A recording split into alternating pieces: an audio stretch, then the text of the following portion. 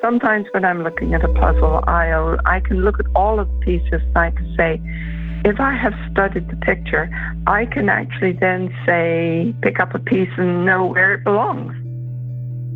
So when it comes to working on that section of the puzzle, I know what I have and what I don't have. I don't think I'm particularly good at solving jigsaw puzzles. Well, the key is solving a lot of different puzzles is sitting back and thinking first. Right. Which I imagine is probably a lot easier when the puzzle is on a table in front of you as opposed to inside of you. I have a little story about that if you've a minute. Canadian Patient Safety Institute presents Patient, a nonfiction medical podcast about people trying to fix modern healthcare from the inside out. I'm your host, Jordan Blumen.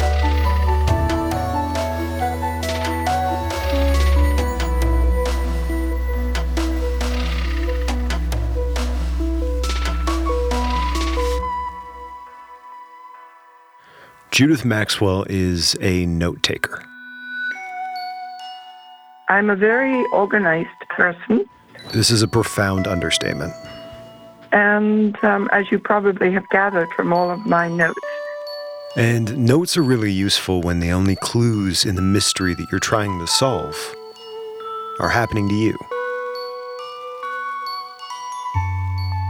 This season of Patient, we're going to do things a little bit differently. We're telling one story across 3 episodes, and that story is a mystery. You could say that it's a puzzle, which is fitting, because its protagonist is Judith Maxwell, a solver of puzzles. After a while, I decided that I had to keep really good tabs on things in case I needed to give that information to a physician so that they would be able to help me, which obviously for 8 years nobody was able to. 8 years ago. So let's start there. I think how it started was sad, actually. I will tell you how the story started. I had diabetes, type 2 diabetes. It's not serious, it's mild. In 2008, in the summer of July, my family doctor decided he wanted to do the best he could for my type 2 mild diabetes and sent me to the clinic at the local hospital. The doctor there spent 10 minutes with me and said she would like to double my medications. Judith has type 2 diabetes, which can be a very serious condition, if not a relatively common one. Roughly 1 in 3 people will develop it in their lifetime. And she'd been on medication for her diabetes, taking several common drugs, the doses of which were increased when her family doctor sent her to see a specialist. He doubled the metformin, doubled my Crestor, and gave me Diamicron. And with that, I left. But I went to England with my granddaughter for my final trip to my birthplace. And I was very sick. I would wake up in the middle of the night, take my blood sugar to see what was happening. When I came home from that holiday, I realized then that it was the medication. I went back to see my family doctor and said, no, I'm sorry, I can't take all this extra medication. I said I was just going to stop it. I think it took a while for my body to return to normal, but by then I was having other reactions. Judith was taken off the doubled medication, but she was still experiencing symptoms. So Judith's doctor put her on a new medication, a collection of medications to treat the symptoms she'd experienced in London. Eventually, I had the atrial fib reaction. It was funny because it was New Year's Day, and they were celebrating a little there. But that would be the first time that I had a serious AFib like that. When I had AFib attacks, it was always at night and often very early in the morning.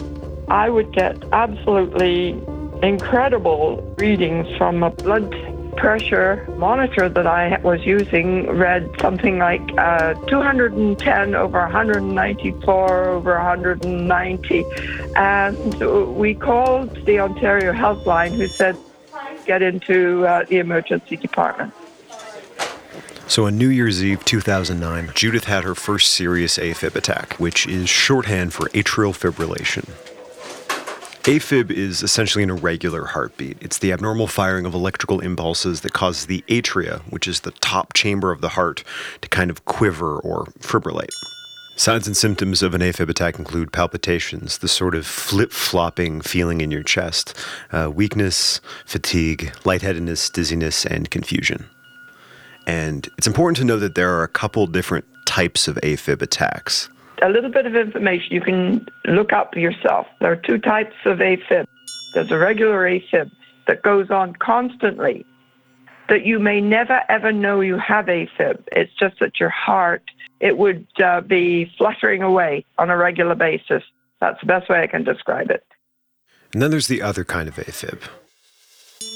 The kind of AFib that Judith had. It's called paroxysmal AFib. And that AFib, the best example is written up in the Mayo Clinic. Look up paroxysmal AFib. And it's occasional. And now, fluttering AFib, you should be having checked up, and you should take medication for. And usually it's a blood thinner, in case to ward off a heart attack. So there are several different types of AFib, each with different frequencies and intensities of the irregularity of the heartbeat. And Judith is diagnosed and prescribed medication to treat her paroxysmal AFib. And as is the case for many people with AFib, the regularity of the attacks meant she began visiting the hospital more and more often. I would go into the emergency maybe 4 to 6 times a year with AFib. And it would always happen really between midnight and about 3 in the morning. And I got to the point where before I went to bed at night, I would set out my clothing. We would make sure that the dog had her walk. And we were ready to jump into the clothing and off to the emergency department any time that was necessary, because it seemed to be so very urgent, and I just simply got used to this.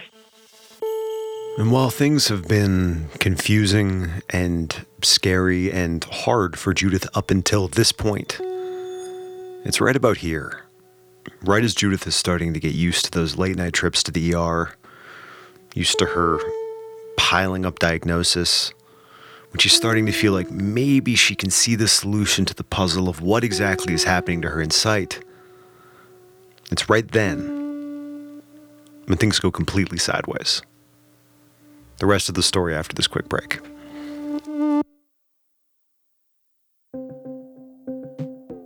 Patient is brought to you by the Canadian Patient Safety Institute. Established by Health Canada in 2003, the Canadian Patient Safety Institute works with governments, health organizations, leaders, and healthcare providers to engage the public and to inspire extraordinary improvement in patient safety.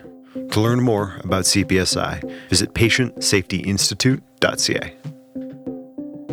So, when you think about taking many medications, Chris Power, CEO of Canadian Patient Safety Institute. And we know that 2 out of 3 Canadians, that's 66% of people over the age of 65, take at least 5 different prescription medications.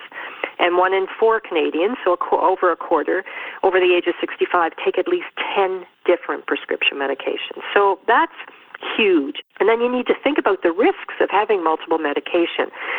And there are tremendous risks for that, of, different interactions happening that weren't intended. Tremendous risk of taking multiple medications. But we're getting ahead of ourselves.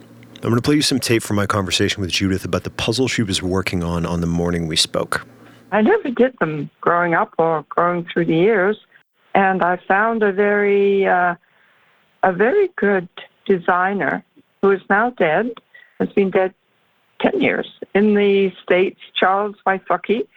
They are very challenging, but they're also very humorous.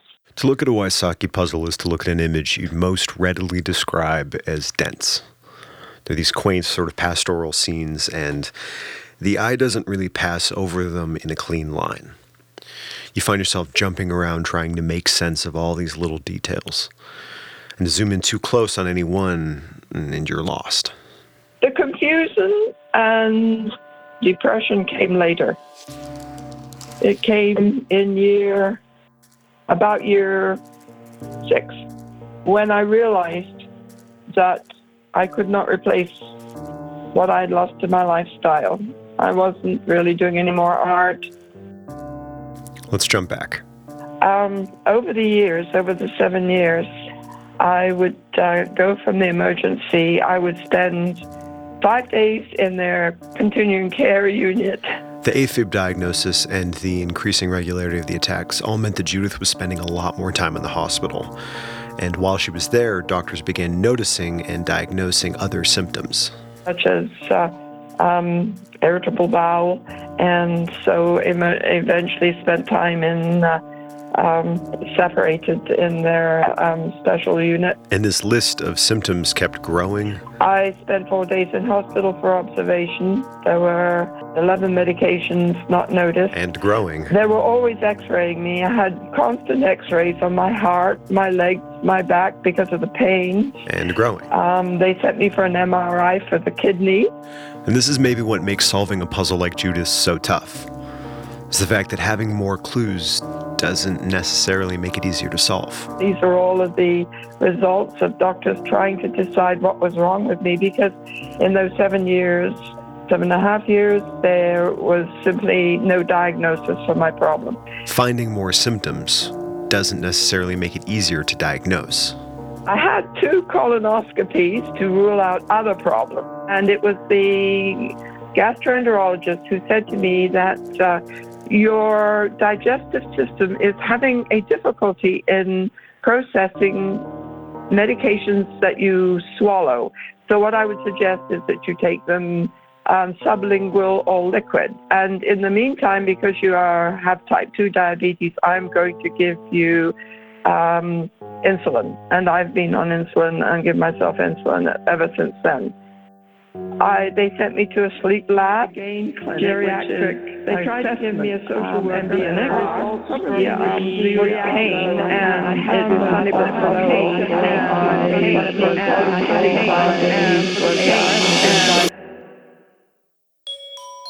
Overall, I saw 22 plus physicians and specialists. All in, Judith ended up seeing a gastroenterologist, a rheumatologist, 4 neurologists, and another 4 cardiologists. Then they worried about it overall because I was very depressed.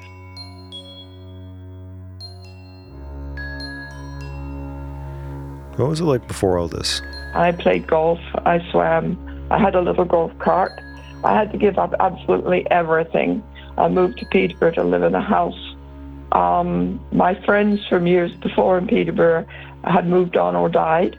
And so having given that up, I felt very alone. Not want to talk to anybody, not to see anybody. My cleaning lady came up from Bowmanville to Peterborough because she said she used to come and see me, and she was worried that I might do something to myself. And she said she didn't want that to happen, but she said she'd come in to vacuum the bedroom, and I'd be sitting on the side of the bed in the dark crying.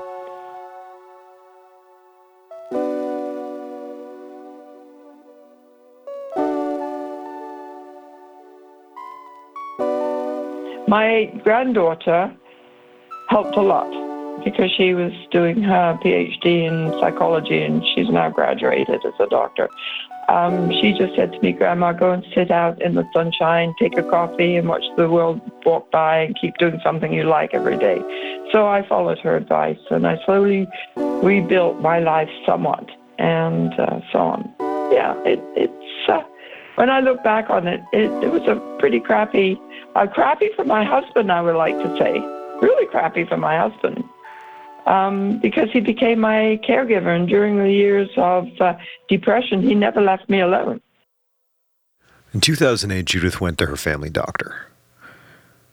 And 8 years, 22 doctors, an untold diagnosis and prescriptions later, we find her here, in deep depression, sitting on the end of her bed, still with no clue what exactly is causing her symptoms, what exactly is happening to her. I would suspect that it's way more prevalent than we even know, that we have any idea about. That's Chris Power, who we heard from earlier, speaking on the depression Judith faced as a person dealing with a chronic yet undiagnosed illness. That lots of times, diagnosing patients is part science and part art and part guesswork sometimes, right? When you're stumped and you don't know, and so there's lots of trial and error that happens and different medications tried. So I think it probably happens. I would suspect that Judith's story is not a one-of at all. I think there are probably lots of them out there, but hard to know, right? Lots of people go for years and don't realize that that's what the case is. Every once in a while, I fall. I don't want you to think that I'm always strong. Every once in a while, I say to myself, will this ever change? 8 years, countless symptoms, no answer. We often, as Canadians, think of the healthcare system as the repair shop. We're going to speak with academics and activists. It's almost an invisible source of death and illness in the way we currently look at the system. Patients and providers. So we know how insidious and how often it happens. To try and find the answer. And I laughed and giggled over it because there was my answer right in front of me. Judith Maxwell, solver of puzzles, finally solves the puzzle inside her. On the next episode of Patient.